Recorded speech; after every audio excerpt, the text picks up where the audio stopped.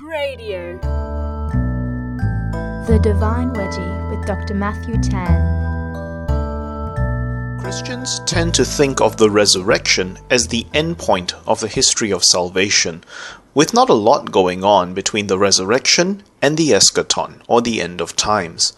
To this, a sermon by Pope Leo the Great entitled "The Days Between the Resurrection and the Ascension of the Lord," read in the Office of Readings on Wednesday, the 28th of May 2014, provides a very important corrective. The sermon draws our attention to the important actions for the cosmos that are undertaken by the resurrected Jesus, who is the new Adam who engages in new acts of creation. Of particular significance is the creation of a new kind of man, with a new set of eyes to recognize the encounter with the glorified God, as exemplified in the opening of the eyes of the disciples walking to Emmaus.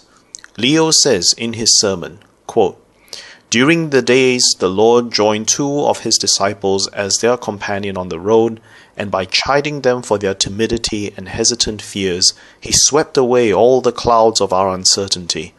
Their lukewarm hearts were fired by the light of faith, and began to burn within them as the Lord opened up the Scriptures.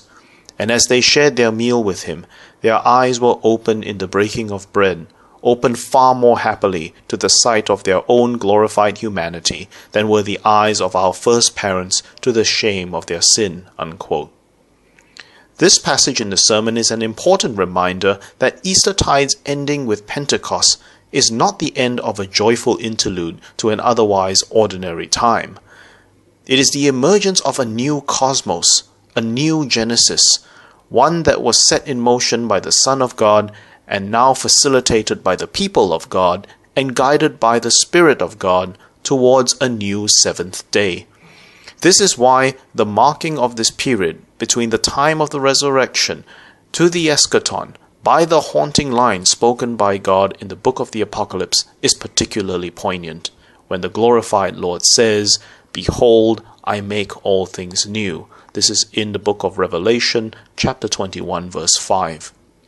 In speaking of the journey of making all things new, it is important to note Leo's use of the language of theosis, or divinization, since, as Leo says, man's nature is elevated, quote, above the elevated dignity of the archangels, unquote.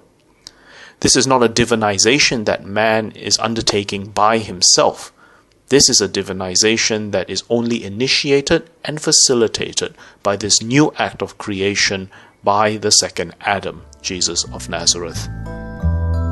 That was Dr. Matthew Tan with the Divine Wedgie. For more, visit divinewedgie.blogspot.com or cradio.org.au.